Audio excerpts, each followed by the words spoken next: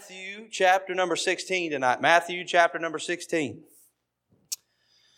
Matthew chapter number 16.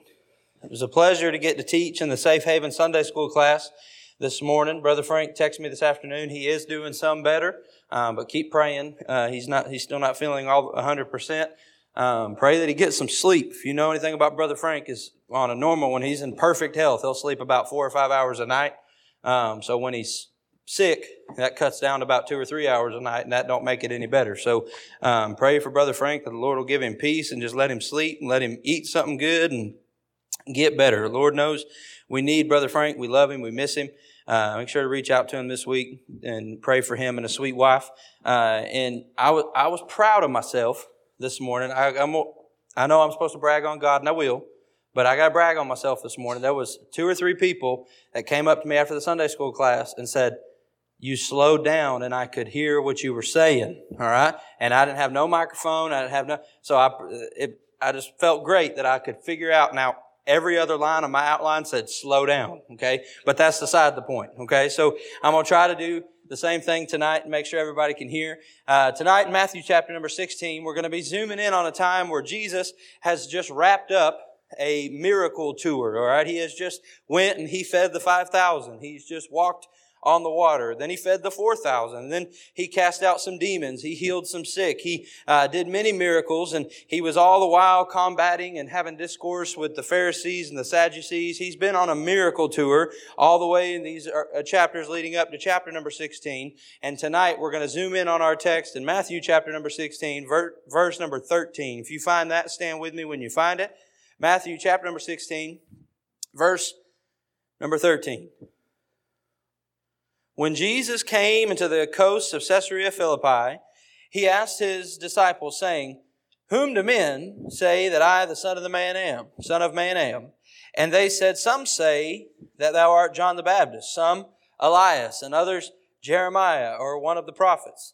He saith unto them, But whom say ye that I am? And Simon Peter answered and said, Thou art the Christ, the Son of the living God. And Jesus said unto him, Blessed art thou, Simon Bar-Jonah, for flesh and blood hath not revealed it unto thee, but my Father which is in heaven. And I say also unto thee, that thou art Peter, and upon this rock I will build," church, read those next 2 words with me, "my church." One more time, "I will build my church, and the gates of hell shall not prevail against it." This evening I want to preach on that thought, my church. Let's pray. Father, thank you so much for Jesus Christ and for Him being the solid rock that we're founded on, and for the Christ of Calvary to be the one that we could propel forward and be the church of the living God and be not an organization but an organism, a body of believers that is worldwide, that is world-renowned, God, and that has a world mission to seek and to save that which is lost and to preach the gospel to every creature. God, I pray tonight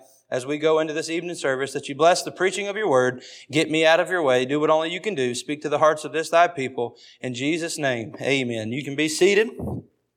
I want to disclaim right as the message starts that when I title this message, My Church, I am simply saying that in quotation marks, that the My Church of the title of the sermon is that very quote where Jesus said, "I will build my church." So don't get it twisted tonight. Bryce is not saying that the church belongs to him, but when you hear the words "my church," I am referring to when Jesus said "my church," because quite frankly, this is not my church. This is not your church. This is not Pastor Dan's church. This is not the Pope's church. This is not fill in the blanks church. This church belongs to Jesus Christ. He is the one that paid for it. He is the one that initiated it. He is the one that founded it. He is the one that birthed it into existence. And when Jesus Christ said "my church," He was the only one that would have the authority to say that, and He still is. So, excuse me, as we use that phraseology and we use that phrase, "my church," please know and please understand that when I say that tonight during the message that I'm referring to the church of the living God, to Jesus' church, okay? But that's the language He chose to use. And Matthew chapter number 16 starts out with, again, they'd been on this tour of all these miracles, and the disciples had seen Him feed the 5,000, and they'd seen Him walk on the water. They'd seen Him feed the 4,000, and they saw Him cast out demons, heal the sick, open the eyes of the blind, make the lame to walk. They saw all these miraculous things. And then Jesus poses a question to them at the beginning of verse number 13, and He says, "Who do men say that I am? So he's going to get two answers out of his disciples. Notice here, he's not asking everyone this question. He's asking his followers, his disciples. He says, who do men say that I am? And in verse 14, they say, some say that you're John the Baptist, and some Elisha, and others Jeremiah, one of the prophets. Three men, that had lived and that had died. They were great men of God. They were great prophets of God. They were great preachers of God, like John the Baptist. Jesus even said, there's never been a man that's lived like John the Baptist. There's none greater than John the Baptist. And Jesus even made that compliment to him. But yet they were men who had simply lived and died at that point. And when he asked that question, the disciples said, well, some say you're one of these great men of God that have died and now you've returned and you're doing these things. That's the only explanation that men can come up with, that maybe the Pharisees had come up with, or maybe the Sadducees had come up with, or maybe some of the fishermen had come up with. The people around that had heard the message of Jesus, that had seen the miracles, their simple explanation was that he must be one of these three great men, that his fervency and his power and his preaching makes him like John the Baptist, or his prophecy and his wisdom and his miracles makes him like Elisha, or his tears and his fervency and his compassion and his heart, that makes him like Jeremiah. And they had simply, in short, said, you're something like what we've seen in the past. You're something that we've seen before. You're just like this man or that man. But then Jesus doesn't stop there. He looks at his disciples and he says, but who say ye that I am? He looks at his followers. He looks at what would be the foundation and the beginning founding members of his church in the book of Acts. He looks at those preacher boys that have been following him, that have been hearing him, that have been witnessing what he's been doing. And he says, who do you guys say that I am? And Peter stands and answered and said, thou art the Christ, the Son of the living God. Church, if that is not your answer to who Jesus is, then you've got the wrong answer to the question tonight. By introduction, we need to understand that we don't think Jesus was just a man. We don't think Jesus was somebody that was resurrected and taught many powerful lessons and taught many powerful parables and then simply died and passed off the scene. That us as the church of the living God, our answer to that question is that He was the Christ, the Son of the living God. And that this is significant in the way Peter answers it. When he says, thou art the Christ, he was referring to Jesus being the Messiah, the Redeemer of Israel, the Redeemer of the Abrahamic covenant. And then he says, the Son of the living God. Though Peter didn't totally understand it at this time, he didn't know the full picture, he hadn't seen it yet, he said something so profound. He was professing the deity of Jesus Christ as the Son of God, God the Son, not only to redeem the nation of Israel, not only to redeem the Abrahamic covenant, but he was able to redeem humanity by his place in the Holy Trinity of God. That he was not just another man. He was not just another Jeremiah. He was not just another John the Baptist. He was not just another prophet or another priest or another preacher. He was Jesus Christ, the Son of the living God. He was God the Son. He had a place in the Holy Trinity that was there at the beginning, that was there right there on the shores in Caesarea Philippi, and He would be there for eternity future. He was God, is what Peter's saying. We don't just think you're another man. We know and we believe you are God, the Son, is what he was saying here. Got to understand how big of a statement that was. Peter wasn't just saying you're a man. He was saying you are God. And it is this statement and this belief in our hearts that joins people like you and I into the family of God. Because when you believe the gospel, that is what you are believing, that Jesus Christ is who He said He was. He is the Redeemer. He is the Lamb that taketh away the sin of the world. He is the one that died on the cross for your sins and my sins. And when Peter made that statement, it is the same statement of faith that we still cling to 2021 years later. It's that Jesus was not just some great teacher. He was not just some man like we've seen before. He wasn't like dead Muhammad. He wasn't like dead Buddha. He wasn't like dead founder Confucius. He wasn't the author of this book or the author of that book. He wasn't somebody that laid down and had a dream and wrote some stuff down and gained a following. He was the only one, the chosen one who came, who lived, who died, who rose again to save you and I from our sins. And it is that statement that we still cling to that births us in to the family of God, is what Peter was saying there. Thou art the Christ, the Son of the living God. Now, this is a very important distinction to make here. Jesus looks at him and he says, in verse 17, and Jesus answered and said unto him, Blessed art thou, Simon Bar-Jonah, for flesh and blood hath not revealed unto thee, but my Father which is in heaven. And I say also unto thee that thou art Peter, and upon this rock I will build, what are those two words? My church. Tonight, my church, if we were to look back to the Greek word for church there is ekklesia, a simple word that means a called out assembly. Praise the Lord that even though the Jews got it twisted, Jesus was not talking about constructing a building or a temple or a tabernacle. He was not talking about constructing a beautiful building made with man's hands. He was not talking about constructing a beautiful auditorium or a beautiful sanctuary or a beautiful synagogue. He was talking about building an organism, a living body, a living bride, a living church, something that is alive, something that is mobile, something that is real, something that is tangible, something that cannot be explained with the things of this world or the logic of this world. You can't explain how the church of the living God is still here after 2021 years, even though empires have rose and fell and big Fortune 500 economies have rose and fell and big businesses and big dictators and big this and big that have rose and fell, and the church of the living God is still marching on. Why? Because is it a called out assembly? Because if it was just a building, it'd be gone by now. If it was just an organization, a company, it would be gone by now. If it was just a world empire, a government, it would be gone by now. But Jesus, using the words here, my church, means called out assembly. We're going to make another very important distinction here in verse number 17. Number one, the foundation of the church. The foundation of the church.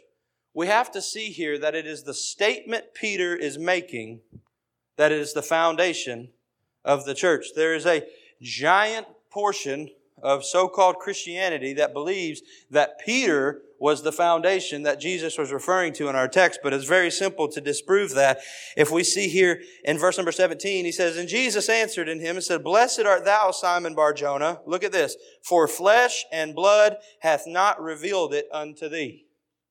He just said the words that just came out of your mouth, that I am the Christ, the Son of the living God, is not something that came from the mind of someone who is flesh and blood. So why then would Jesus turn and say, the idea you've just had could not have come from a human, and then turn and say, I'm going to build my church on a human? Wouldn't make much sense now, would it? That's because that's not what happened. He says, but my Father, in verse number 17, flesh and blood hath not revealed it unto thee, but my Father which is in heaven. And I say unto thee that thou art Peter, and upon this rock I will build my church. He's saying, you, Peter, you're the one who's been given this statement. And this statement of faith, this truth that I am Jesus, I am the Christ, I am God the Son, I am the Son of the living God, that is the statement, that is the foundation that I will build my church on. So somebody asks you, what's your church built on? What's the foundation? What's the absolute baseline of your church? What's the heartbeat of your church? The answer is very simple. Jesus Christ. It was a powerful statement.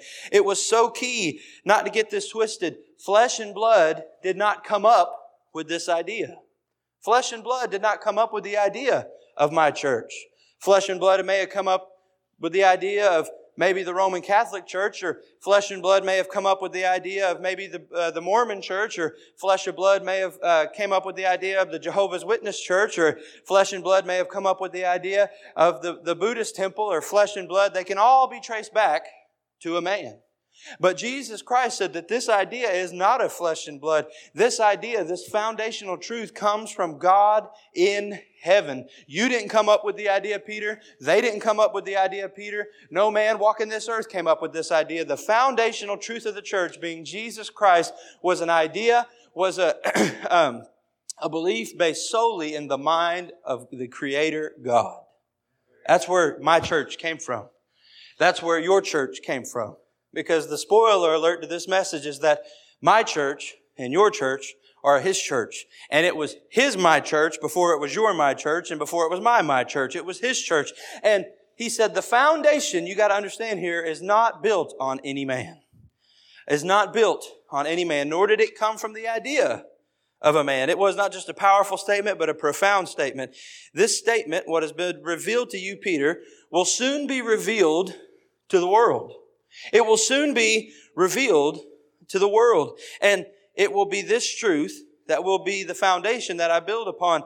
The Bible clearly says in 1 Corinthians 3:11 that no other foundation can no man lay than that which is Christ Jesus. The song we sing is, my hope is built on nothing less than Jesus' blood and His righteousness. On Christ, the solid rock I stand. All other ground is sinking sand. So in a world literally full of sinking sand, of this teaching falling down, and this teaching falling down, and this theory being disproven, and this theory being disproven, yet the church remains stable on its foundation. It hasn't gone anywhere. It hasn't lost a battle. It hasn't lost any ground. The foundation it was built on is still there.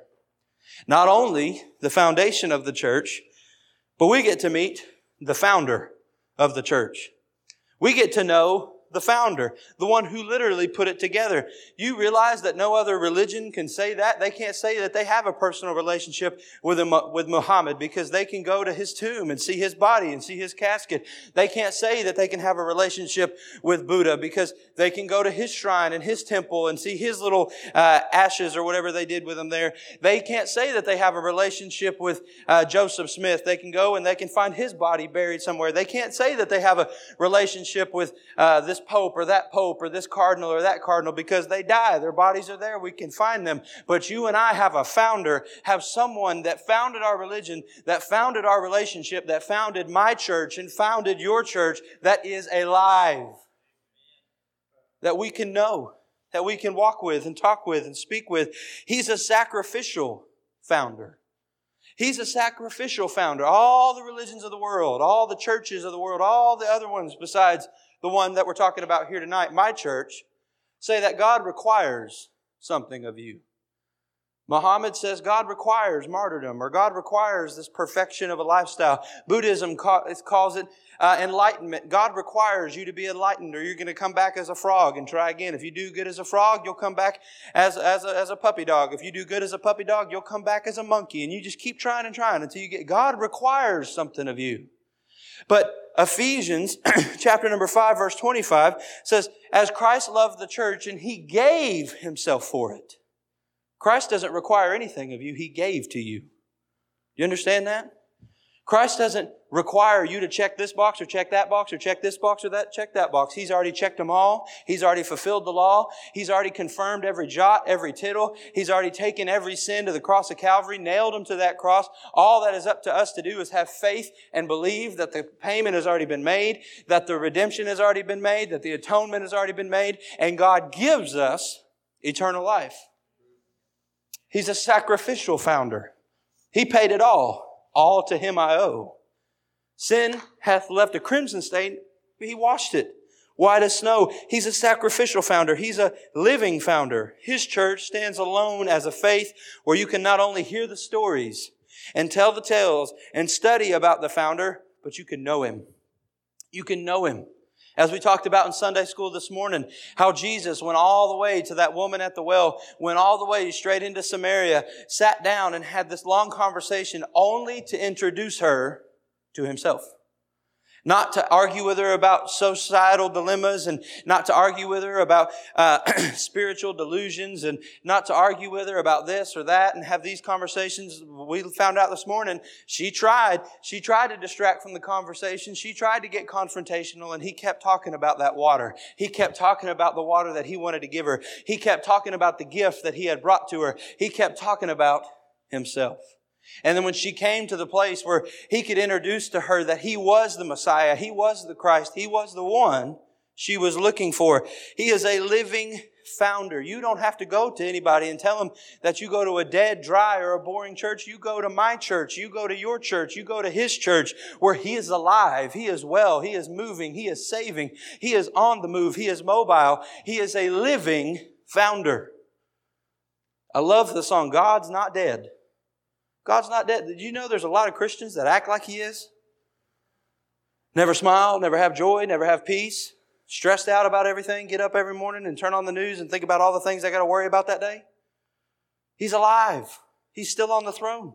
We read the end of the book. We win. Nothing's surprising him. God's not turning on Fox News and going, man, I didn't see that coming. It's not happening. He's not turning on CNN and going, wow, I didn't expect that. For all have sinned and come short of the glory of God. He knew. He knows. It's not catching him off guard. He is alive. He is a living founder, and he's an active founder. It is a false idea. It is a false idea, a lie of the devil, that God left his church up to men and said, I'm ascending, figure it out, boys. No, what did he say? He says, I go, but I will send a comforter to you.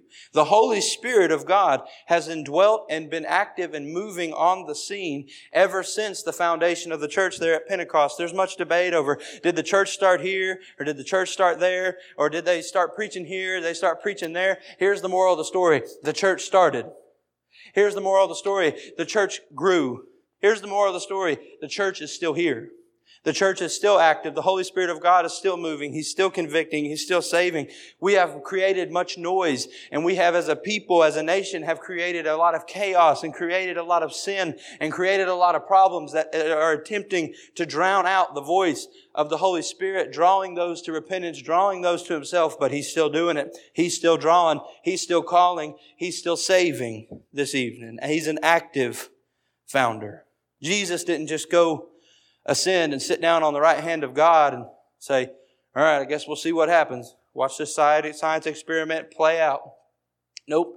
He sent the third person of the Trinity, God, the Holy Spirit, to indwell the church, to minister to the church, and to head up the church. Move it along until He comes back to get His church. We're talking about my church tonight. The foundation of the church, the founder of the church. Thirdly, the future of the church. This is where it gets good. Look at verse 18. And I say also unto thee that thou art Peter, and upon this rock I will build my church, and the gates of hell shall not prevail against it. It is a sure future. It's common to hear this used to express the church, and that it's able to defend against all the attacks of Satan. But it's clear that that's not what this text indicates. When have you ever seen the gates of something being used to attack something? Think about that. He says the gates of hell will not prevail against the church. Are gates an offensive mechanism or a defensive mechanism? Why do you put a gate up? To keep people out. As a defensive mechanism.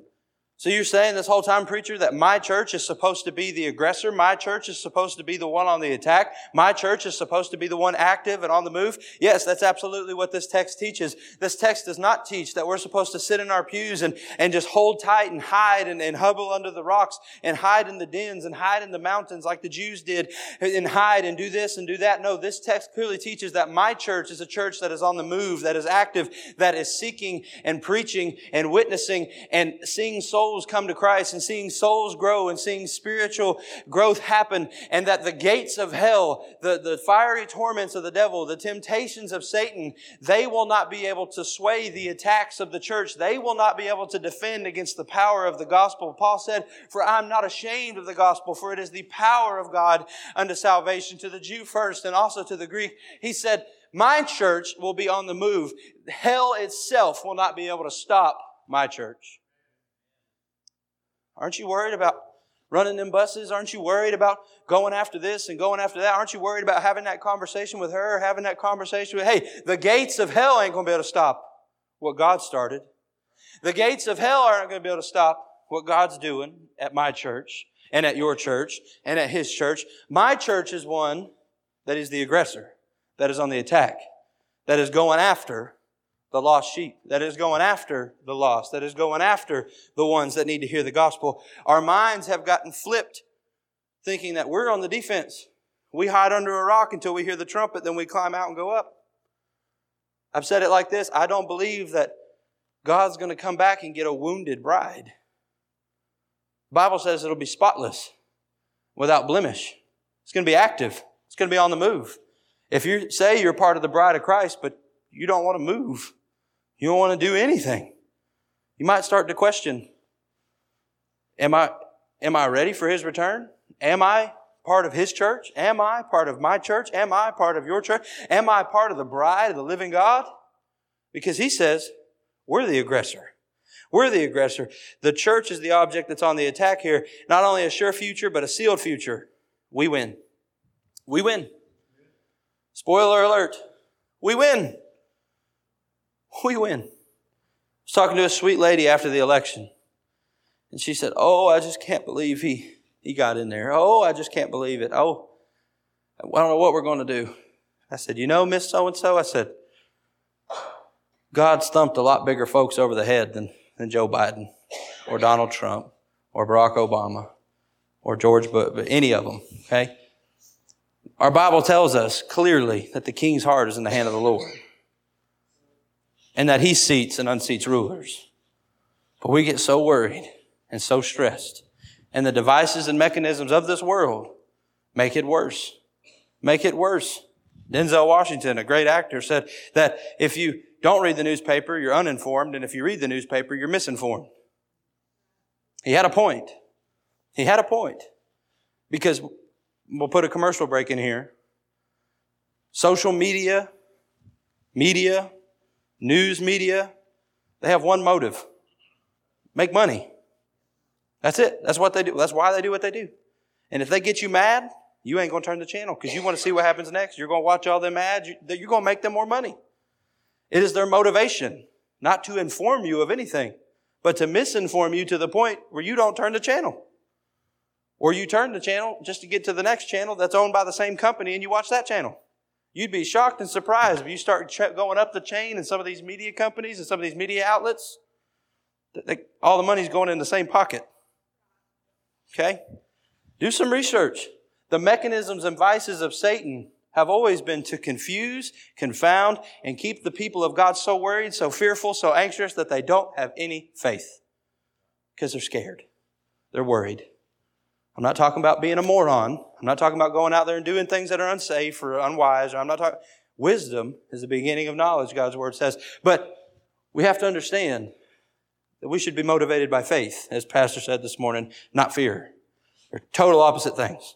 We should make decisions based on faith this morning, not fear this evening. They're totally opposite things. Our pastor boldly said that this morning. Faith and fear are on opposite ends of the spectrum. God's only honors one of them. We understand that tonight? The future of the church is a sealed future. World empires, dictators, economies have all come. They've all gone. Here we are. Here the church is. Even in the worst of the worst of the worst locations, China and places like that where people are driven underground, that they will get arrested for being a Christian. Possibly executed if they won't denounce it. Still there. Still there. World power after world power after world power has fallen to the grip and vice of the Chinese empire, whether you know it or not. Doing a little bit more current event stuff tonight, and I hope that's okay. But nation after nation after nation is in the back pocket of China. Okay, that's real world news. We know that.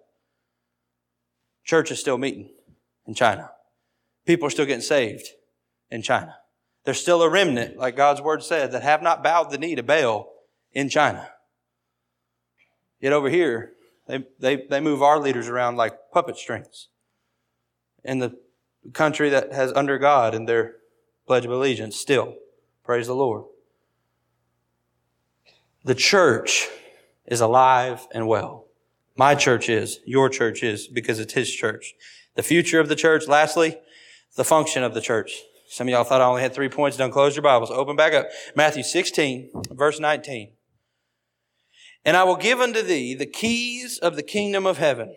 Okay? Another distinction here. He's not making him the Pope. All right? This is so much bigger than that. We get so small-minded and think, oh, He gave Peter the keys. Peter's so special. Okay? Okay? Me and you are key holders too. Spoiler alert. And I will give unto thee the keys of the kingdom of heaven, and whatsoever thou shalt bind on earth shall be bound in heaven, and whatsoever thou shalt loose on earth shall be loosed in heaven. Key holders have a function. Peter was not merely giving access to the kingdom. He was given a key. What do keys do? Open doors, right? Who's the door? Jesus. Peter was given the ability to lead people to the open door of Jesus Christ. Peter was not given some super spiritual power or pastial, thing that has been mocked and made fun of today. Peter was being given the ability to tell people to preach the gospel of Jesus Christ, to open the door of salvation to any that would enter. Peter couldn't make people walk through the door. He couldn't make people accept the door. He couldn't make people accept the way, the truth, and the life, but he was given the key to proclaim and preach and witness and give the gospel to the world after Jesus would ascend. He wasn't just telling Peter, buddy, you're so special, buddy, you're this, you're that. Now keep in mind, this is before Peter denied him. Jesus gave him this ability to be the preacher, to be the one that would stand up on the day of Pentecost and proclaim Jesus was the Son of God and proclaim the gospel of Jesus Christ and see 3,000 people saved. He wasn't just giving them a literal key. He was giving them permission. He was giving them an anointing. He was giving them something to say, hey, you can say this message too. The message that you've been hearing me preach, Peter, about my church, it's going to be your message soon because it's going to be your church.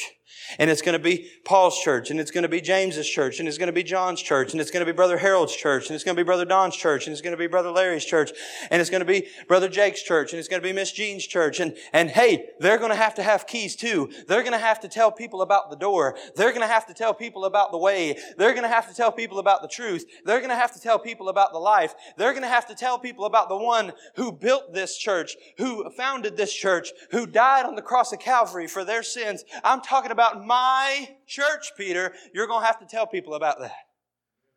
You're going to have to compel them to come in. Here's the key. You realize the day you got saved, there was your key? Because the day you got saved, you now have the testimony about how you met the door, about how you met the King of Kings and the Lord of Lords, and how He came to you and saved your soul. You got a key. And that key's not to go in and out. Once you're in, you're in. Praise God. Once you're in, you're in. That key's to open the door to others. That key's to tell others about the saving grace of Jesus Christ. He didn't stop there. Key holders have a function, and law holders have a function. Whatsoever thou shalt bind on earth shall be bound in heaven, and whatsoever thou shalt loose on earth shall be loosed in heaven. Bind and loose here, I can't pronounce the Greek words, but they were significant in Jewish culture to mean proclaim aloud or proclaim forbidden. To proclaim aloud, to proclaim forbidden. That was the job of the Pharisees and the Sadducees in the Old Testament. That was the job of the men who studied God's Word, God's law, God's commandments, God's written Word. You know what Peter was saying? He was saying to Peter and them super duper boys that were standing behind Peter, the ones that would begin to preach and start churches all over the Middle East after Jesus would ascend. He was saying, you're going to have the power to receive the Word of God and tell others what it says. Tell others what God's Word says is right, and tell others what God's Word says is wrong. And whatever you say, boys, that God's Word tells to people is right, that's what's right. And whatever you say, boys, what God's Word says is wrong, is wrong. Now, what did they not have that we have in the book of Acts? What did they not have that we have? I'll give you a hint, sitting in some of your laps. Bible. They didn't have the complete Word of God. Men wrote as they were moved by the Holy Spirit, for all Scripture is given by inspiration of God. It was penned by holy men as they were moved by the Holy Spirit. We know that Scripture was something that was being given to them daily in Acts and in the early New Testament. But we know now that we are His church. This is my church I'm talking about. This is your church you're talking about. This is God's church we're talking about. We have everything we need to proclaim what's allowed. We have everything we need to proclaim what's forbidden. We know what's right, and we know what's wrong. We know what's coming. The book of Revelations is better than tomorrow's newspaper. It's better than anything you're going to wake up and see on the news tomorrow. It's better than anything anybody's going to tell you about at the gym or at the golf course or at work the next week. You already know you have it because you go to my church and you go to His church and you go to your church. This holiday season, why don't you tell somebody about my church? Why don't you tell somebody about my church? Whose church is it? It's Jesus' church. If you get bogged down with telling somebody about Anchor Hope, they're going to come and see me, some sweaty guy that yells a lot. I'm going to say, there's nothing really impressive about that church. You go telling somebody about this church or that church and throwing this preacher or that preacher or this, that, or the other. But you tell them about Jesus' church. You tell them about where He found you. You tell them about what He's done for you. Take this holiday season to tell somebody, again, it's not talking about mine, not talking about yours, but His, my church. Let's pray. Father, thank You for my church. God, thank You for being the founder. Thank You for being the foundation. Thank You for being the one who paid for our church's future. God, thank You that we have the ability to open the door of the gospel to all those who would enter, God. And we know that we can't make them come in. We can't make them receive the gospel. But God, if we're not giving them the opportunity, if we're not witnessing, if we're not being an effective sower of the seed of the gospel, God, I pray that You convict hearts tonight. Put that one on their heart. Put that one on their mind that they're to witness to during this holiday season. Lord, it may be a coworker. It may be a teammate. It may be a classmate. It may be somebody that they're going to bump into at the store, God. As we talked about this morning, You may put them in their path, but God, some of us just need to go through Samaria, to quit beating around the bush, to quit taking the long way around and go directly to the person that You lay on our hearts. God, give Your people the boldness and the faith to know that what they're going to tell them about is not something man-made, it's not something man-created, it's not something of flesh and blood, but it's something that You made, that You created, that You died for, that You are able to still work in and be active in and be alive in, and that You can introduce Yourself to the lost all around us. God, I pray and I ask that if there's any in this invitation that would want to come forward and lay somebody at the altar and ask for the boldness and the faith to witness to them, that have that son or that daughter or that grandson or granddaughter, or have that family member that's out lost or out doing things they know they shouldn't be doing. God, help them to bring them to the altar tonight and give them the faith and the boldness to go tell them about my church. God, I ask these things in Jesus' name. Amen.